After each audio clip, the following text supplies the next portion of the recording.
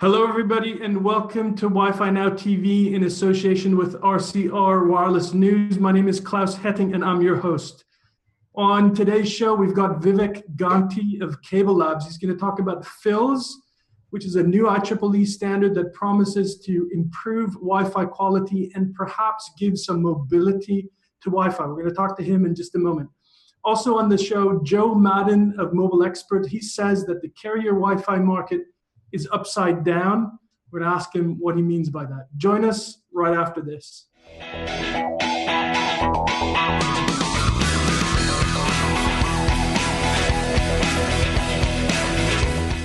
Nexius, accelerating network and business transformation. Telecom Careers, the #1 global telecom and wireless job board. telecomcareers.com. All right, everybody, welcome back. My name is Klaus Hetting. I'm the host of the show. And on this week's show, we've got a couple of great guests. Vivek Ganti, as I mentioned, of CableLabs, is going to talk about 802.11ai and what that can do for the user experience in Wi-Fi. And also at the end of the show today, we're going to talk to Joe Madden of Mobile Experts. He's just written a great report on carrier Wi-Fi. We're going to pick his brains about that. And he's a super analyst. So look forward to that. Also, just before we start, I want to plug my own show, my own conference, which is Wi-Fi Now, of course, the conference. And it's happening in Amsterdam this November 17th to 19th. Wilson, can you put up the graphic, please? I hope it's up there. And in Amsterdam, we're going to have all the movers and shakers of the Wi-Fi industry there. A lot of big European carriers, KPN, Ziggo, Telenet. We're also going to have iPass and Boingo there. Some great speakers, great content, a lot of innovation. So if you're really serious about Wi-Fi, go to our website, wifinowevents.com/Europe. Check out our program and make sure you register. Come over to the great city of Amsterdam this November. Also, I just want to point out to all you faithful viewers out there that I've also got a LinkedIn group, a super active LinkedIn group of about 4,000 people. It's called Wi-Fi Now Forum, and you can find it by searching on that on LinkedIn. And I very much recommend that you get involved in that. We've got lots of news, analysis, debates, lots of people pitching in with great commentary. So go to that group, and if you're on LinkedIn, of course, most of you will be. Go to that group and apply to be a member. I'll approve that immediately, and you can also connect to me while you're doing that. Anyway, and I'll be delighted to be one of your connections on LinkedIn. So that's it for my personal plugs this time around. I just want to mention one thing that I picked up on in the news stream regarding Wi-Fi this week, a really interesting news item. So it has been reported that Wi-Fi network aggregators, service providers, if you will, DeviceScape and iPass have teamed up. They say they've now got a network of 40 million hotspots between the two of them. So this is a new partnership between iPass and DeviceScape. And iPass says they're going to add another 10 million hotspots through a yet undisclosed new partnership. That will take this new combined Wi-Fi network to 50 million hotspots. That is, as far as I know, the biggest Wi-Fi network in the world. Maybe outside of China Mobile or something like that. But that's a huge Wi-Fi network. And we'll be following this very carefully and closely to see what these two companies are going to be doing with this huge network. Also, I want to say in the coming weeks, I'm going to have, I'm chasing him right now, iPass CEO Gary Griffiths. I'm pretty sure he's going to come on the show and to talk about all of that and maybe tell us a little bit about what his plans are for putting that massive network to use. So you can look forward to that and watch this space. All right, that's it for the news items. And on to our first guest, Vivek Ganti of CableLabs. Vivek, you're a wireless network architect, is that correct, for CableLabs? That is correct. Okay, and you've been doing some work on a new standard which is generally not well known. I've, outside of you and I've actually not heard anybody mention it yet, which is surprising because I think it has a lot to offer. The standard is called 802.11ai or FILS, Can you tell us a bit about, at a high level, how what the standard is going to do for us? Sure. I agree with you. I think there needs to be more press on AI, and it's unfortunate that you and I seem to be the biggest soldiers for that. But AI is really the amendment, is an 802.11 amendment, which is, it's being called FILS, which is Fast Initial Link Setup, like you just mentioned. And really the objective of this amendment is to enable a client to establish a link with an access point much faster than it does today. And not just faster, but also make it more robust. So this entire process of link setup, which is really your client discovering the access point, scanning, the network discovery, authentication, association, and also provisioning, takes up a lot of time today. It takes up almost 5 to 10 seconds, worst case scenario. And that's a problem. And that's what AI is trying to solve. Okay. And you also wrote in a recent blog that right now we're seeing, as you said, we're seeing many seconds. It takes many seconds for a Wi-Fi call essentially to be set up or to be connected, a Wi-Fi device to be connected with a data link to an access point. You're actually working on getting this down to 100 milliseconds, which begs the question, are we getting into some form of mobility? If these setups happen that fast, can we expect some kind of mobility here? Absolutely. So yes, it can take from 5 to 10 seconds, like I mentioned. And what AI is aiming for, the targeting for, is something less than 100 milliseconds. That's the target. I think more realistically, it's going to be about half a second or so, from what I understand. But yeah, it will definitely help in mobility situations also, because as of today, to transition between access points in an ESS, the only fast transition mechanism that is available for one to use is 11R.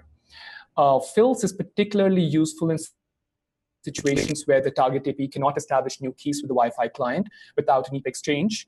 And I think examples of such situations would be service provider Wi-Fi networks with autonomous APs and no controllers, or even with multiple wireless LAN controllers.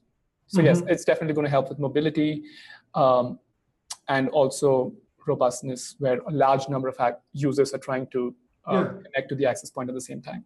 Right, exactly. So you've also, before we talked about this, or you wrote about this, you gave two examples. One is when somebody is essentially on the move, even just walking down the street, and actually would like to connect to successive access points, if you like. And the other example would be in a high density situation? Absolutely. So one of the major use cases for AI being discussed is called the Tokyo Central Station use case, where imagine a large number of users constantly entering and exiting within a short span of time.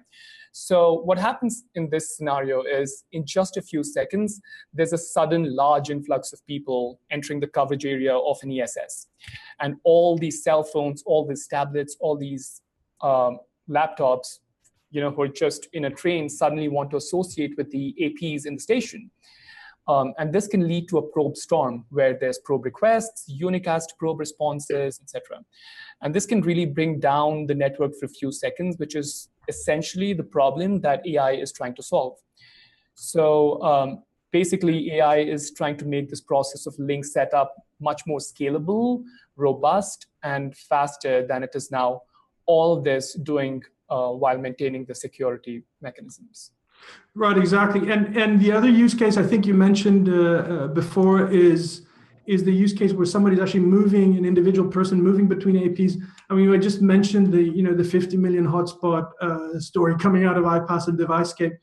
I mean, and of course, I don't know there are obviously all sorts of network implications, but you can imagine that for a footprint like that, when you move between access points, the AI standard would help a lot to maintain, the video call or the voice call or the data call, whatever you have going there. Is that true? Yes. And that again goes back to the faster scenario that I was talking about, where to get into a little more detail in terms of security, instead of having 4 round trips between the client and the AAA server, you're just going to have 2 round trips. with AI. So that really helps in mobility, in the mobility case, where a client is trying to reassociate with an access point in the same ESS. Also, there's this, the way it's making it quicker is it's concurrently sending the provisioning messages, the DHCP messages, along with the association messages. It's piggybacking this. So that way it actually makes the process quicker. There's also other mechanisms being proposed, like instead of sending a unicast probe response from the access point to the client, when a large number of clients are trying to associate to the access point, the APs might just send one broadcast or a multicast response. That way the error is estimated. Yeah, right. Okay. Can you give us a status on the standardization work? Is it still in progress, and when do you think it might be finalized? It is still in progress. From what I understand, the task group is definitely at work, and from what I understand, it will be added to the specification, the 802.11 specification, sometime in March to mid 2016, so sometime next year. And the chipset manufacturers will be working depending on that timeline. Right, exactly. So we're talking about possibly sometime late next year that we could see this standard implemented, or what do you think? Well, if you look at Qualcomm's public website, they do claim that this is an area of research for them. They actually say that they see a 15 times betterment in the link setup time, which is great. So I think it could also be possibly earlier than that, but that's just me estimating it. Okay. The concepts I just described should be technically feasible with software upgrades. So because we're only changing the MAC layer of Wi-Fi, we're not really changing anything in PHY. So it should definitely be we should be able to do it with software upgrades and should be faster than. Right, exactly. So I was going to ask you about that. So in order to get this working everywhere, so to speak, or in as many places as possible, obviously the access points need to be upgraded somehow, and with software upgrades and so on. I mean, do you foresee this being a part of home routers as well, or is it purely a carrier play, or because that software upgrade needs to be managed somehow, presumably? Yeah, the benefits, in my opinion, are primarily in a carrier Wi-Fi scenario. And if, like I mentioned before, if we do want to see if you do want to see the benefits, then there has to be an upgrade on both the client and the access point. And there's working groups within the WFA who have who are working on features whose objectives align with that of AI. So I wouldn't be surprised if it is standardized as a part of a certification program in the future, but that would depend on how the vendors want to upgrade their devices and how they want to deploy it going forward. Great stuff, Vivek. Thank you so much for coming on the show and giving us that briefing on AI. And it's something that I really think, the more that I think about it, the more I think that it's got to have huge benefits for carrier Wi-Fi especially. And I'm looking forward to hearing more about and keeping in touch with you and hearing more about your work in that area. Just last question. Are you testing it live in Cable Labs? Are you allowed to tell me, or? I'm not allowed to tell you. Okay. All right. I won't push you on that. Fair enough. Vivek, thank you so much for coming on the show, and it's really a delight to have you. Okay. Thank you. Thank you, Klaus. All right, everybody. Our next guest on the show is Joe Madden of Mobile Experts, and Joe is a great analyst. He's been around for a number of years, writing reports, being quoted in the media and everything. And Joe has recently released a report on the state of carrier Wi-Fi, and we're going to pick his brains about that in just a second, because he's pointed out some remarkable features of the carrier Wi-Fi market. Joe, welcome to the show. It's great to see you. Thank you very much, Klaus. Great to be here. All right, good. Joe, can you tell us a little bit about this statement that I alluded to in the beginning? You've said that the carrier Wi-Fi market is upside down, and I find that super interesting. Can you elaborate a little bit on that? Yes, of course. Well, as an analyst, I've been watching the mobile market now for more than 20 years. And one thing that you notice about the communications business is that operators tend to take the amount of money that they make on revenue and allocate a portion of that to their capital spending. So the way I like to say it, the service provider will pay a few bucks to the equipment operators so that they can make big bucks on the service revenues. And Right. Service revenues are always more than the capital spending in the industry. And that's not the case in carrier Wi-Fi. When we look at the carrier Wi-Fi market, and we define that broadly as meaning carriers that are putting Wi-Fi equipment out there for public use, as well as public venues and sporting arenas and airports and convention centers that are public buildings. So in terms of carrier and public Wi-Fi, we see spending on equipment in the range of $800, $900 million per year. But the service revenues are only in the range of $200 or $300 million per year. Right. So that's why I think the market is upside down. Right, exactly. Yeah, Wilson, can we bring up the graphic that shows that? Perhaps that's the carrier Wi-Fi market graphic, which shows the two bars of the service revenue, which is small compared to 3 times as much in terms of equipment spend. So yeah, absolutely, that is completely upside down. So why are the carriers spending money on this? I mean, I know that you've commented on the retention case. When you talk to them, and I've talked to them many times, they all say that it's a retention case. They don't make money directly on this, but they do it through retaining customers and keeping customers happy and so on and so forth. But you've also said, Joe, that you don't quite believe in that. You want to comment on that?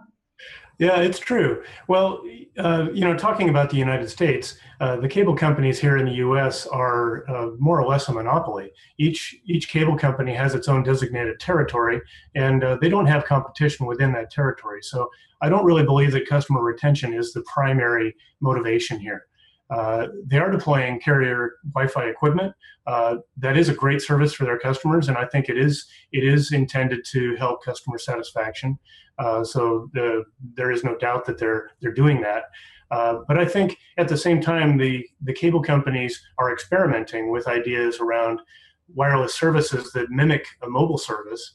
If you were to look at the service from Cablevision, the Freewheel service, they're now offering something that behaves like a mobile phone service where you can do calling and texting over Wi-Fi, and it's $10 per month instead of the $80 per month you might pay to a major LTE carrier. Right, exactly. And do we know anything about the Cablevision service? Because I've actually been trying to get a hold of the Cablevision guys. And if you're out there, Cablevision, come on the show and tell us. I'm not sure that they will, but anyway, that's an appeal. But do we know anything about that service? Joe, do you have any insights about it? Because I also think they're watching. I mean, the other guys are watching. Well, I hope so. And frankly, I think it's an experiment. We have a large cable network here in the United States, and it's a very convenient network when it comes to backhaul and distributing these radio signals.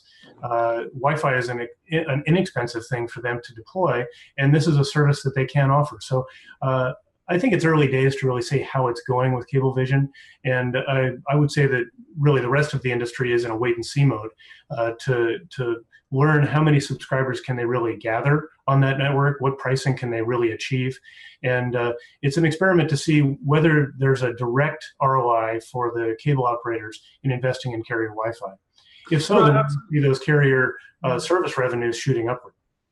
Yeah, absolutely. And last week we also saw, I'm sure you noticed, the announcement that T-Mobile and Bright House has teamed up for T-Mobile customers to be able to roam onto Bright House Wi-Fi hotspots in the Florida area. And I think that is also at this time a trial.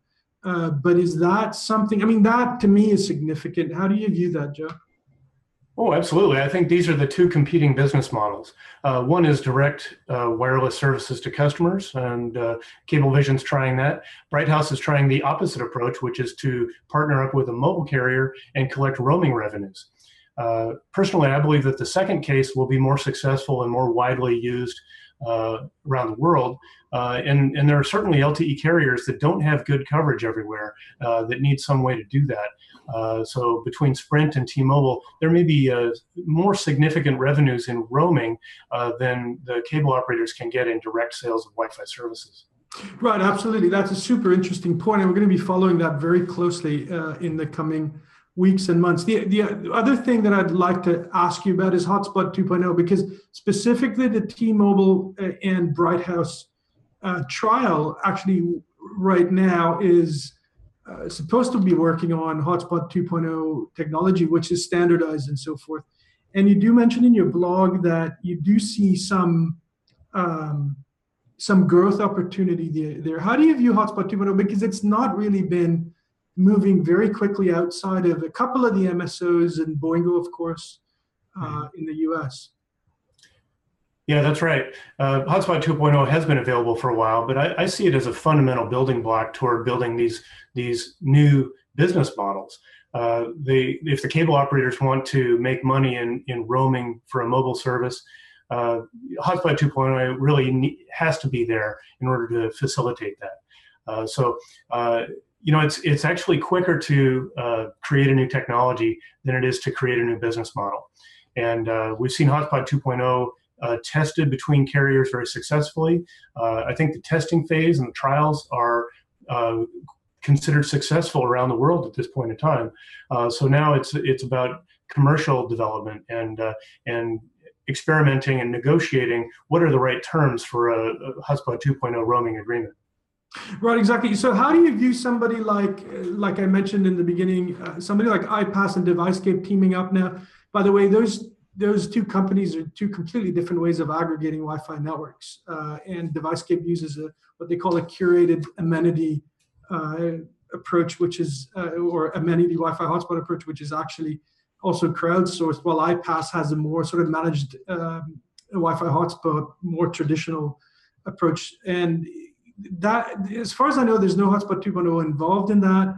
But I also understand now that they will provide, or at least iPass has come out and said they will provide a seamless, transparent functionality that will do something similar. Are we sort of on two divergent paths here? One with Hotspot 2.0 and the other one with anything that works. That's possible, but the anything that works model has been tried many times for the last 10 years. Mm-hmm. We've seen many different variations on this, and I haven't seen real revenue resulting from that. If you were to look at the revenue from iPass and Boingo in the actual Wi-Fi services directly to customers, it's just not big enough to justify the investment in Wi-Fi. Actually, I wanted to ask you, the 270 million that you came up with, I think that's the figure in the graph, right? Right. That's why carrier Wi-Fi service revenue from anybody out there that presumably has a carrier Wi-Fi network, including Boingo, iPass, and whomever else, and the MSOs, or how did you come up with that number? Yeah, that's right. That's including the MSOs and others. But most of the larger operators don't charge for Wi-Fi as a line item. Right. And there is a perception now in the public that Wi-Fi is free. So adding that on as an additional cost may be unpopular with the end users. My point of view is that LTE and Wi-Fi, in combining together with each other, is really a much better way to monetize Wi-Fi than we've seen in the past. Some of these Devicescape, iPass sorts of combinations, those are helpful in aggregating a lot of Wi-Fi access points together, but there's still a disjointed network of a lot of different vendors, different APs, different software. Yes. You will get a variable quality of service throughout that network, which is very difficult for those companies to control. I think when you start tying into LTE control channels as an anchor, whether you're using Wi-Fi on the unlicensed band or using LTE on the unlicensed band, that LTE control channel as an anchor will improve the quality of service and the ability of the operator to control what the end user is getting. Okay, very good. We're going to come back to the LTE discussion in just a second. I did want to bring up the second graphic. Can you pull that up, Wilson? I think it's supposed to be called offload savings, because I understood from your blogs, Joe, that you're actually a believer in the offload story. And I don't know if it's politically correct or even right, technically right to call it offload these days. I think it's the wrong word personally, but the convergence story, I like to call it convergence. So you're actually a big believer in that, right? Yeah, offload is not a popular word these days because it implies that you're dumping off this user into a best effort sort of situation with a lower quality of service. So from that point of view, maybe I'm not a believer in offload. What I think will happen is that the LTE operators will maintain control of that customer. The customer will still be connected over an LTE control channel, and there will be some management over the quality of service. If the Wi-Fi signal becomes weak for whatever reason, they can flip back to LTE to continue that data session. So I think it's not being offloaded so much as managed. And by doing that, a mobile operator can avoid a lot of expense in building up a huge amount of capacity in their LTE network. Right, exactly. Because also in your report, you have enormous savings for operators if they use that model, right? And that's what you're predicting or proposing. That's absolutely right. I mean, there's huge spending in the mobile industry on the equipment. And when you look at what's going on, a few years ago, there was the data over a mobile handset was roughly 50% over Wi-Fi, 50% over 3G or 4G. Now that number has moved into the 75% range for Wi-Fi. And our prediction is that, in the near future, we'll see 90% of data through smartphones moving over the unlicensed band. The question is, how is that data going to be managed? I think the monetization happens through the licensed bands and through people that will pay for a higher quality of service and availability everywhere. So we need to take advantage of that billing model, but offload some of the heavy lifting of the data while maintaining control and quality through those LTE control channels. And I think this is the convergence of the industry, which I think is important. What we need to see is cooperation between people that are building out Wi-Fi networks and people that have the ability to collect money from the customer. Right, exactly. And is it still, well, you mentioned that offload is an unpopular word, and I've been working in that space for ages, and nobody, even the companies that are actually offloading won't tell you that they're offloading because it's so politically difficult for them to get into that, apparently. So do you see resistance against it still, or are we gradually starting to move towards more acceptance of mobile and Wi-Fi coming together? I'm talking about from the carrier's point of view, the mobile carriers specifically. Well, I mentioned that we're in this period of experimentation and business models, and people are waiting to see whether Cablevision can make it and in selling a service competing with the mobile operators. I think that's an important experiment. If Comcast and Time Warner and the other cable companies decide to compete with the mobile carriers, then we're going to remain in an era of competition between the two air interface standards. But if that experiment is not that successful, then we'll see a lot more of these roaming agreements and cooperation between Wi-Fi and LTE players, and I think that would actually be better for everyone. Right. And also, I think it was earlier this year, I read some very strong critical comments of the spending. I think it was close to $50 billion on new licensed spectrum in the US from the mobile operator side. And you were voicing quite some criticism of that. And do you think they should be spending their money elsewhere, basically? Well, the great thing about being an independent analyst is I can say what I really think. When I see the carrier spending $40 billion on a little chunk of spectrum, what I realize is that they could spend a lot less than that in the spectrum they have and deploy a lot more capacity than they would get out of that additional chunk of spectrum. So we aren't really in a phase where spectrum is that much necessary. We do have tools to deal with increasing the capacity and the density of our networks under spectrum constraints. We have small cells, we have Wi-Fi and combinations of aggregation with Wi-Fi and DAS systems and other ways to do this. So I don't think it's absolutely necessary to have more spectrum to do more capacity. There is a decision to be made by each operator. Should I spend $40 billion for a little more spectrum, or could I spend $10 billion to build out some small cells and do some Wi-Fi aggregation? Yeah, Absolutely. And I'm happy that you speak your mind, Joe. It's great to have you on the show. And I love people who are independent enough to stand up for what they believe in. It's great. I try to do my best in that area as well. Joe, it's really good to have you on the show. It's a pleasure. And please come back and tell us more. I hope we're going to be able to post a link to your report. It's a really, really good report. I don't generally endorse too many reports because I honestly, and this is my personal opinion, I think there's so many bad ones out there, but this is a really good one. So I do want to endorse it. And please come back and join us again, Joe. Thanks for a really, really good discussion. Well, thank you for inviting me, Klaus. You're welcome.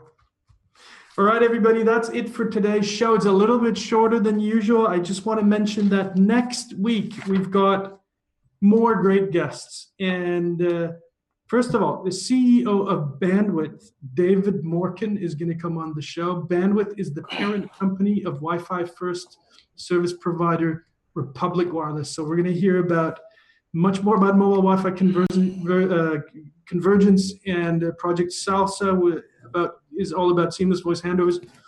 I'm going to be absolutely excited to be interviewing David Morken next week. Also, my good friend and colleague, Frederick Jungerman of T-Fission is coming on the show.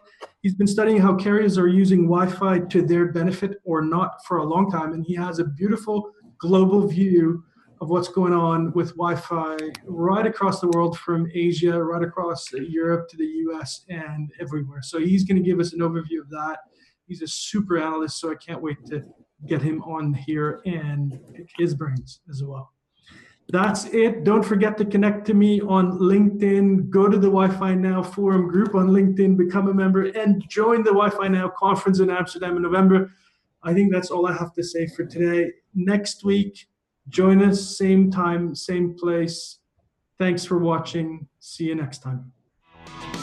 Wi-Fi Now is a production of RCR TV News. To suggest a show topic or to learn more about Wi-Fi Now events, you can reach Klaus Hedding at klaus@heddingconsulting.com. To find out more about Wi-Fi Now and all things wireless, visit rcrwireless.com.